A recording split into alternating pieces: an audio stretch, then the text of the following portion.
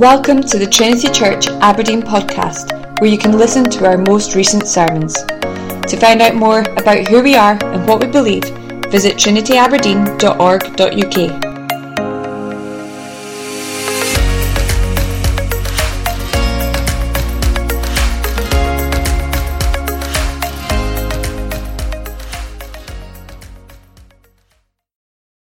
Find a Bible and to turn to Matthew's Gospel. Like Will said, we're working our way through Matthew's Gospel. This morning we come wonderfully to the baptism of the Lord Jesus Christ himself. Matthew chapter 3. We're going to be looking at verses 13 to 17, but we're going to read from verse 11. And you'll find that on page 808 in the Black Bibles, or large print 961 if you're using large print, 808 if you're using the Black Bibles. Let's pick it up, Matthew's Gospel, chapter 3, picking it up from verse 11. John the Baptist says, "I baptize you with water for repentance, but he who is coming after me is mightier than I, whose sandals I'm not worthy to carry. He will baptize you with the Holy Spirit and fire. His winnowing fork is in his hand, and he will clear his threshing floor and gather his wheat into the barn, but the chaff he will burn with unquenchable fire." Then Jesus came from Galilee to the Jordan, to John, to be baptized by him. John would have prevented him, saying, "I need to be baptized by you, and do you come to me?" But Jesus answered him, "Let it be so now, for thus it is fitting for us to fulfill all righteousness." Then he consented. And when Jesus was baptized, immediately he went up from the water, and behold, the heavens were opened to him. And he saw the Spirit of God descending like a dove and coming to rest on him. And behold, a voice from heaven said, "This is my beloved Son, with whom I am well pleased." Amen. Let's pause. Let's pray together. Gracious Heavenly Father, how glad we are to be here together this morning. We acknowledge that there are no accidents in life, that you are our Heavenly Father and we are your children. And so this very moment is pregnant with potential. Our very lives are in your hands. And so speak, we pray. Above all else, show us Christ, your Son, our Savior. In the power of the Spirit we ask. Amen. You know the old song, don't you? "Jesus loves me, this I know, for his baptism tells me so. Baptized ones to him belong, they are weak, but he is strong." Did you ever sing that in Sunday school or to a nursing baby? I suspect not. I guess you sang this instead. "Jesus loves me, this I know, for the Bible tells me so." So beautiful, isn't it? So true, so simple. There's a story that many years ago, a student once asked the great Swiss German theologian Karl Barth on a tour of the United States, a man who had written volume after volume of deep, profound theology. A student asked him if he could summarize his whole life's work in one sentence. "Yes," he said, I can summarize it in the words of a song I learned at my mother's knee. Jesus loves me, this I know, for the Bible tells me so." It's so true. The Bible tells us so because the Lord Jesus himself tells us so. Do you remember John chapter 15? "As the Father has loved me, so have I loved you." Jesus loves me. He loves you. So when the Bible tells us that he loves us, what does that love look like? How do we know that he loves us? What shape does that love take? I want to show you this morning with God's Word open together that is what Christ's baptism is all about. I want us to listen to the three voices in what I read to us this morning, three voices that explain his baptism to us. Voice number one, listen to John the Baptist, verse 14. See him speaking. Listen, secondly, to the Lord Jesus himself, verse 15. And then finally, listen to the Father, the voice from heaven, verse 17. This is how Jesus loves us. You'll see the title for the sermon with apologies for the typo in it. This is how Jesus loves us. My guess is that if I were to ask you this morning, where do you see Christ's love for you? Well, where do we see it? You would point most naturally to the cross, wouldn't you? To the end of his life. Love one another as I have loved you. Greater love has no one than this, than someone lay down his life for his friends. There we have it, the Lord Jesus laying down his life on the cross. But what I want us to see together this morning is that laying down of Jesus' life happens long before he is nailed to a cross, long before. It is there too at the beginning of his ministry. It's there too even in his birth, the laying down of his life. Remember I said a couple of weeks ago that the humiliation of the eternal Son, entering a state of humiliation for us, that is not a single fixed moment on the cross. It is a line of descent that reaches its deepest, darkest place in the coldness of a borrowed tomb. But that downward line passes through the darkness of a virgin's womb. And if I can put it like this, as he descends downward, he adds to himself, the Lord Jesus takes onto himself ever-increasing humiliation and sorrow. He takes more and more humiliation onto himself as he learns obedience through his suffering. And here this morning, that downward line passes through the waters of baptism. John's baptism, a baptism with water for repentance. It is a very strange incident. It is a stunningly beautiful moment. Three voices to listen to. Voice number one, listen to John. Then Jesus came from Galilee to the Jordan to John to be baptized by him. John would have prevented him. Here's his voice saying, I need to be baptized by you, and do you come to me? Friends, this morning, the first part of understanding why this is all about how Jesus loves us is feeling the surprise in John's question. Can you feel it? This is crucial. This is key. The first thing to know about Jesus' own baptism is that surely there should have been no such thing as Jesus' baptism, right? Look at verse 11. I baptize you with water for repentance. Because you're dirty, you need to be washed, you need to say sorry, but he who is coming after me is mightier than I, whose sandals I'm not even worthy to carry. He will baptize you with the Holy Spirit and fire. Water for repentance, for sins. That's my baptism, says John. But coming next is someone who, look, the dirtiest thing about him, his sandals are too holy for me to touch. I'm not even worthy to be his slave. He's mightier than I am. I give you water baptism. He gives you Holy Spirit and fire baptism. I give you the sign. He will give you the reality. And then verse 13, Jesus came from Galilee to the Jordan to John to be baptized by him. Do you feel the shock? It's like watching one day on your television the world's greatest athlete in the Olympics winning the marathon and gaining the gold medal and being crowned the greatest athlete in the world, and they've smashed the two-hour record. They've set a new world record. And the world is in awe. And then you turn up to Hazelhead Park Run the next Saturday, and there they are, waiting in line to run Hazelhead 5K, standing with you. You look at them. No, you're in the wrong place, the wrong race. You're with the wrong people. Look at us.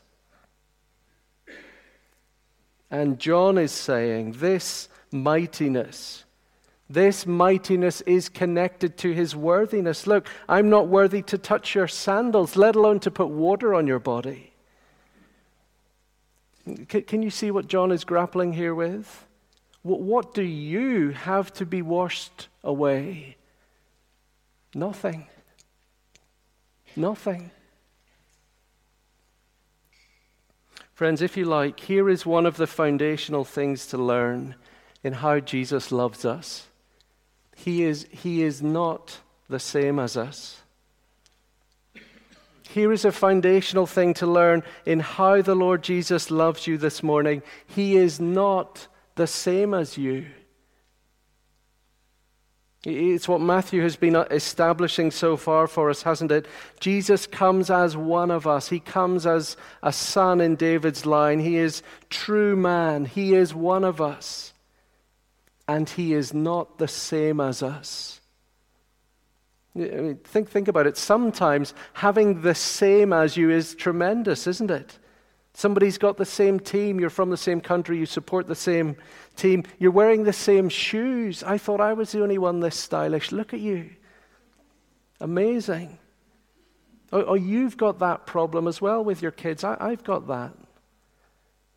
You've cried over that problem as well as I have. That's amazing. I thought I was the only one.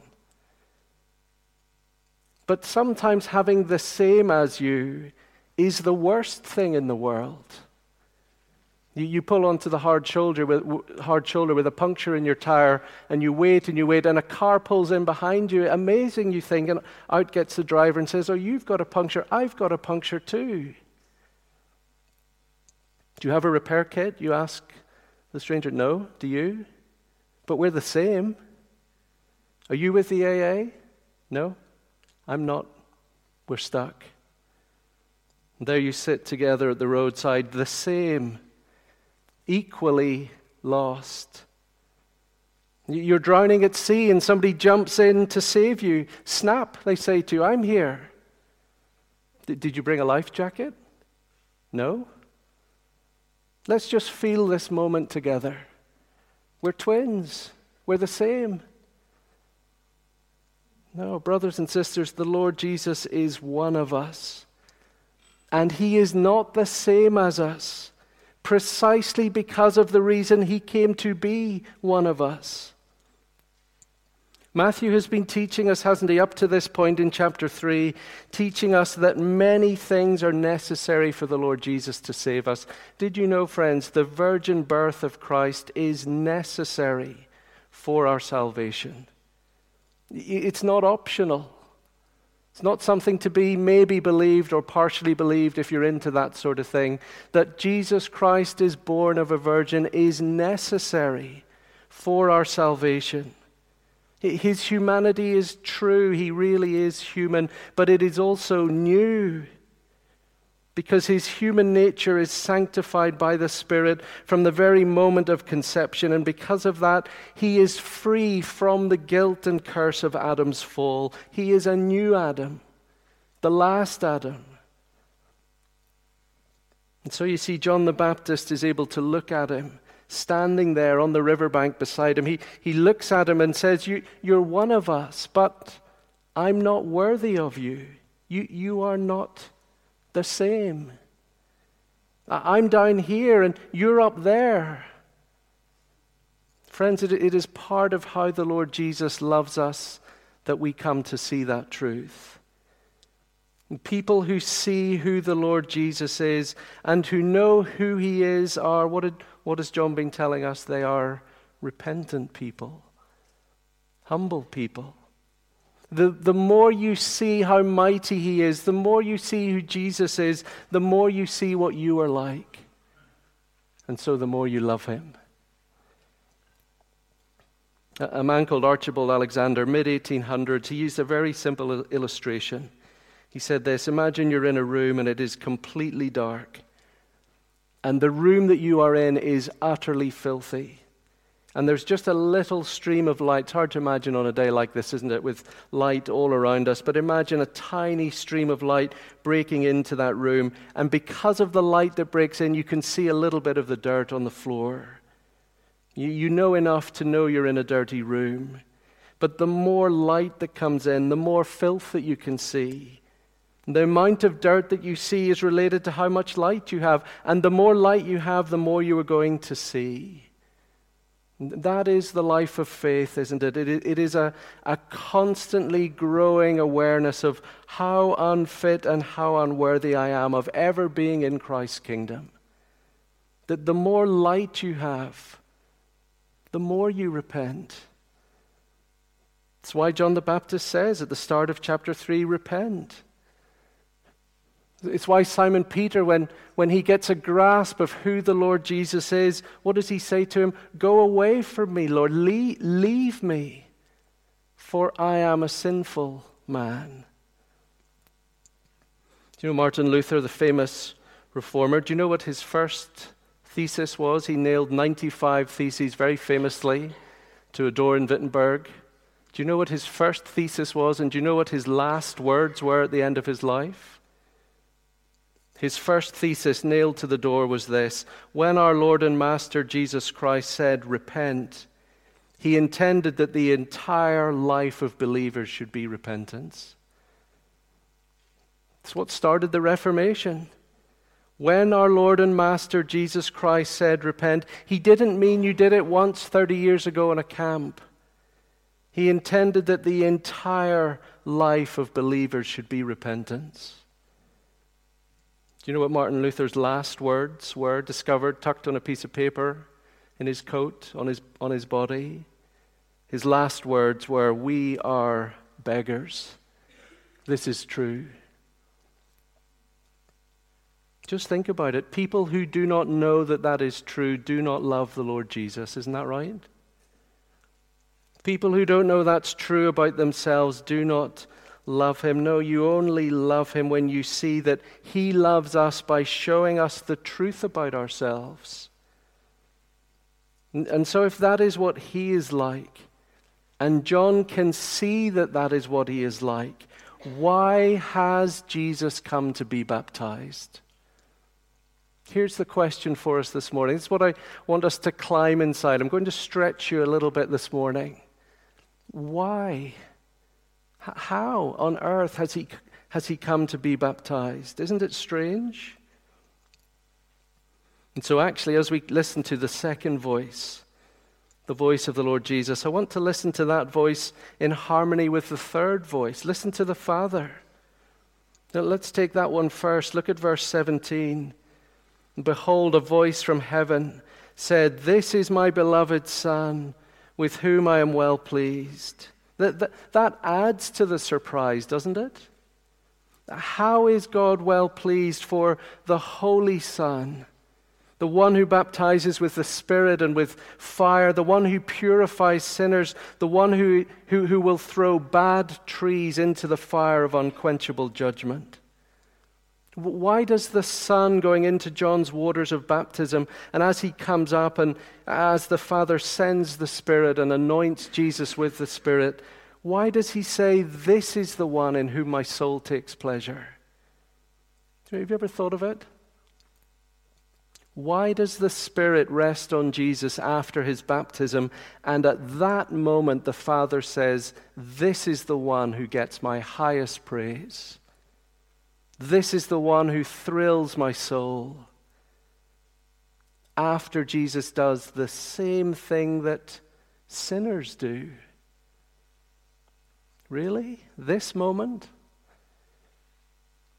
So I want us just to listen to the voice of the Lord Jesus himself. Verse 15, it's all here in what he says. But Jesus answered John, let it be so now. Let it be so now. Older translations say, suffer it, John. Just let it happen, John. Allow it, John. It's a kind of, that phrase, let it be so, it's a kind of concession, isn't it? John, you're right. There is a sense in which I shouldn't be here. Shouldn't be doing this. Don't need to be doing this. And just notice something else as well. I want you to notice that the contrast between verse 6 and verse 13. Just look back at verse 6. Everybody else is being baptized by John in the River Jordan. Look at this little phrase, confessing their sins. But now look at verse 13. Then Jesus came from Galilee to the Jordan to John to be baptized by him. And that little phrase, confessing sin, is missing, isn't it? It's not there.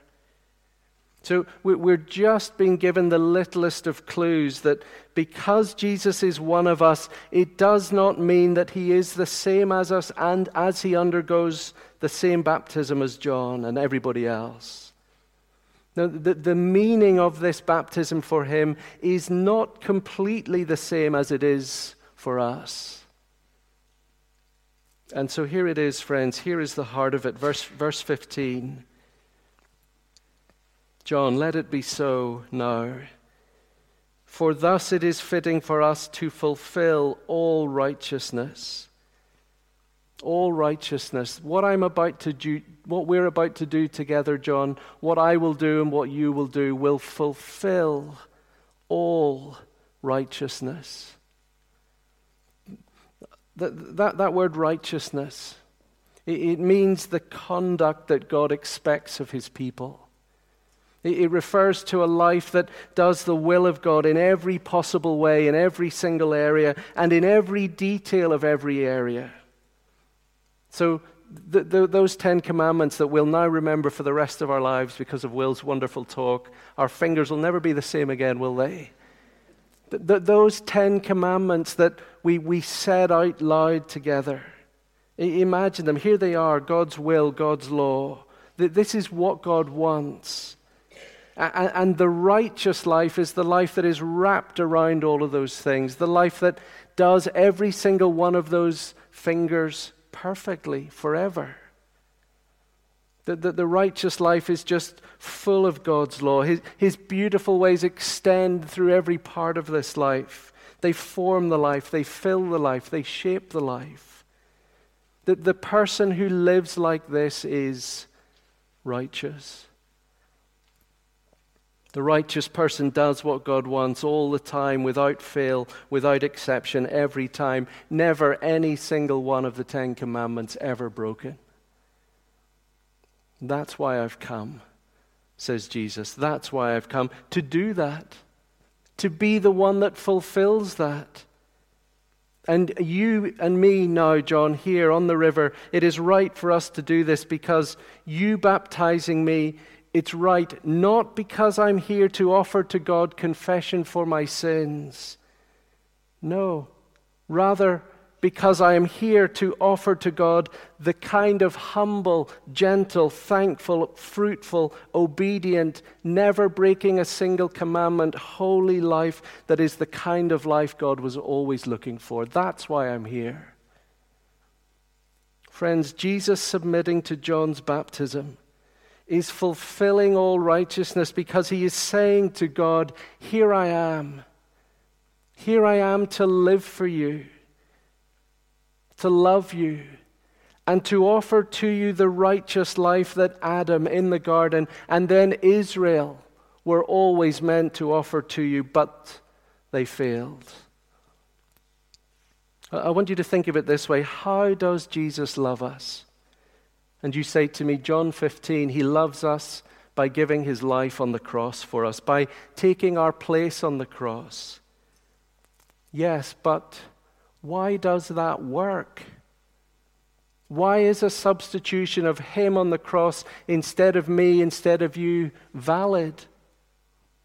Why is the death of the Lord Jesus an acceptable sacrifice in our place? For friends, here is the thing, not all substitutions are valid. Not all substitutions are valid. Now, you know this if you follow football. Forgive the football illustration. 11 players on the pitch, and one is substituted off, and the substitute comes on. And he takes the place of somebody else who was on the pitch, wearing the same kit. He's on their team, takes their place, and he scores a hat-trick. The team win. And a week later, The match is written off and cancelled, declared invalid, because they've investigated and discovered that even though he was a substitute, he was not qualified to play for that team. He was actually belonged somewhere else for a different team.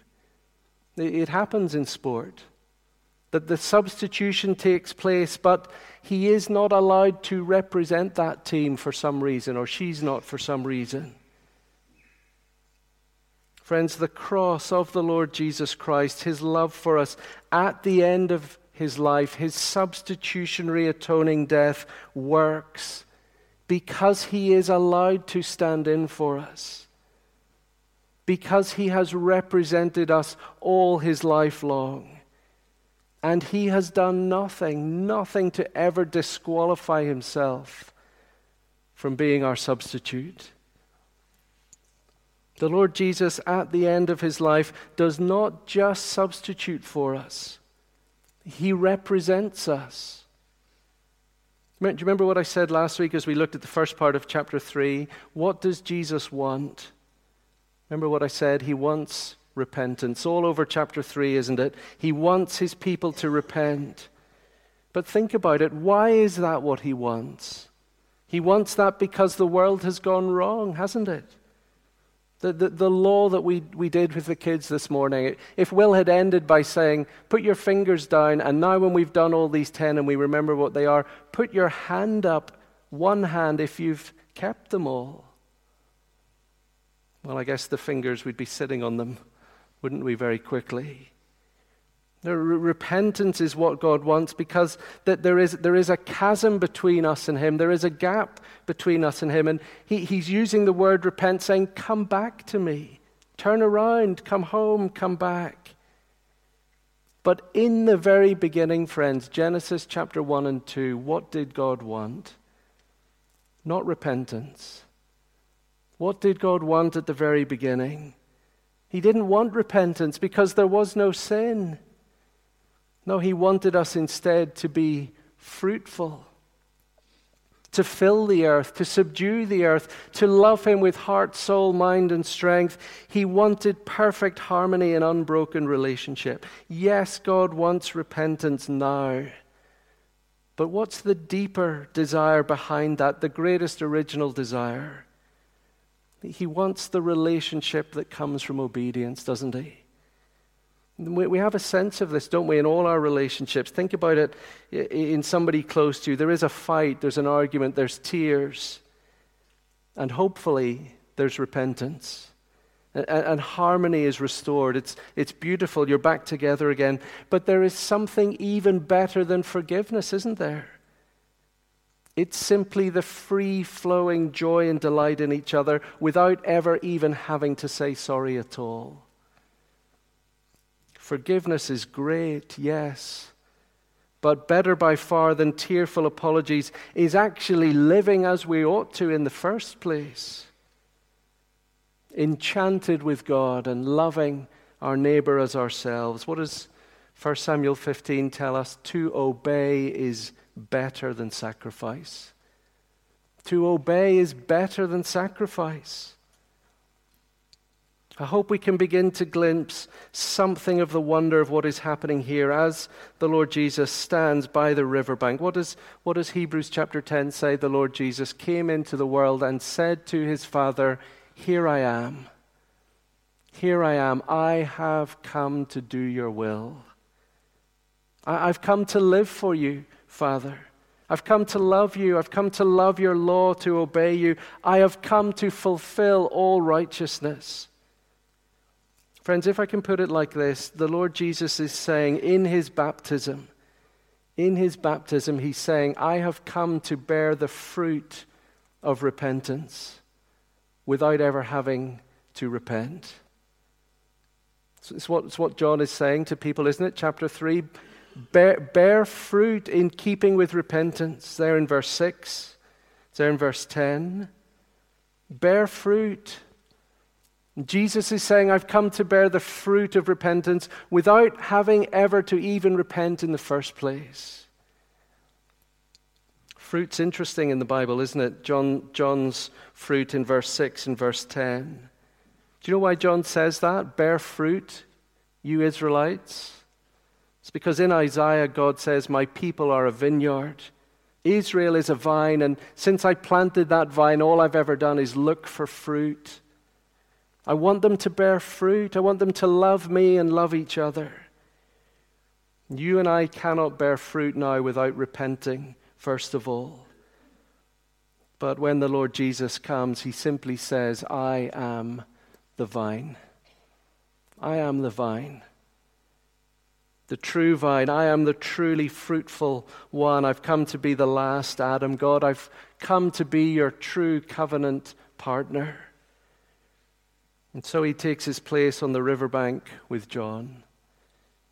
See, he's not saying I need this because of sin in my life. No, he's saying I'm going to do this to show people that what God always wanted was a life of total, humble, complete, joyful, obedient dependence on him. And because humanity hasn't offered that back to God, I'm going to offer it to him. Jesus has come to stand in the place of sinners and to do what they should have done and to offer to God what he really wants, more than repentance, an obedient life. Why does the swap on the cross work? Why is Jesus able to take our place? Why does he say, greater love has no one than this, that he lay down his life for his friends? It's because at the end he has a perfect life to offer to God in place of my life, in place of your life. Here he says to his Father, I've lived it. I've lived it for them. That's the baptism of Christ. He is offering his whole life to God, and as he does so, he stands in the place of sinners. Do you remember that lovely phrase in Isaiah, the servant song? Isaiah 53, he was numbered with the transgressors. He put his hand up. Not to say I've broken the law, but to say I'm here with them. Count me in with them. Not one of them himself, but numbered with them, included on the same list as them, standing in line for baptism with them. I want us to think of it this way. Next time you see a baptism here at the front at church, when you listen to those words, when somebody is baptized, the triune God is putting his name on the baptized person, isn't he? So it's what we say, we baptize people in the name of the Father, Son, and Spirit. Baptism unites us to God. It joins us to him, and that means it unites God to us, to the baptized person. They leave this platform never the same again. They have God's name on them. He is theirs, and they are his. Baptism is a sign and seal of the members of the body being engrafted into the head of the body, being engrafted into Christ, and of Christ taking these particular people into himself. Baptism is God's way of reaching down to you this morning and saying, you're mine. He's mine. She's mine. They're mine. They're mine. They're mine. I've put my name on them. They belong to me. And so it is here, friends. Jesus is numbering himself with us. You go back to that marathon runner in Hazelhead Park. He's won the Olympic gold medal, and he's standing there in Hazelhead Park about to run the 5K, and you're scratching your head thinking, what on earth are you doing here with us? And then you see that the marathon runner has come with his 5-year-old daughter, and she's running the park run. It's her first ever run. And he's going to run with her. She's doing it. So he's doing it. And he's going to come last today, the only time in his life he has ever come last in a race. And today his mightiness up high on the podium, that mightiness will take a different form. For he's come to say, she is mine. I'm with her. I've come to serve her. Oh, the humility of Christ. Oh, the humility. Do you feel John's surprise? You, Lord, going under this water? This is how Jesus loves us. I love these words. I read them this week. A commentator said this: I consider this incident Jesus' first miracle. The baptism of Jesus, I like to think of it as his first miracle. It is the miracle of his humility. The first thing Jesus does for the human race, think about it, the beginning of his public ministry, the very first thing he does for the human race is to go down with it, down into the deep waters of repentance and baptism. For Jesus' whole life will be like this. It is well known that he ends his ministry. He ends it on a cross between two thieves. But it deserves to be as well known that he begins his ministry in a river among sinners. From his baptism to his execution, the Lord Jesus stays low, at our level, identifying with us at every point, becoming as completely one with us in our humanity as it is possible to be. This is how he loves us. Oh, the humility. There's a man called John White, American or maybe Canadian author. And before he started writing books, he was a doctor. And John White tells the story of how, as a medical student, when I was doing my medical studies, he said, I missed the class on sexually transmitted diseases. And so because I missed the class, I had to go on my own to the STD clinic. And I had to go one night at a time when students did not usually attend the clinic. As I entered the building, a male nurse I did not know met me. A line of men were waiting for treatment. I want to see the doctor, I said. That's what everybody wants. Stand in line. No, you don't understand, John White said. I'm a medical student. It makes no difference. You got it the same way as everybody else. Stand in the line, the male nurse repeated. In the end, I managed to explain to him why I was there. But to this day, I can still feel the sense of shame that made me balk at standing in line with men who had venereal disease. Yet the Lord Jesus shunned shame as he stood to be baptized.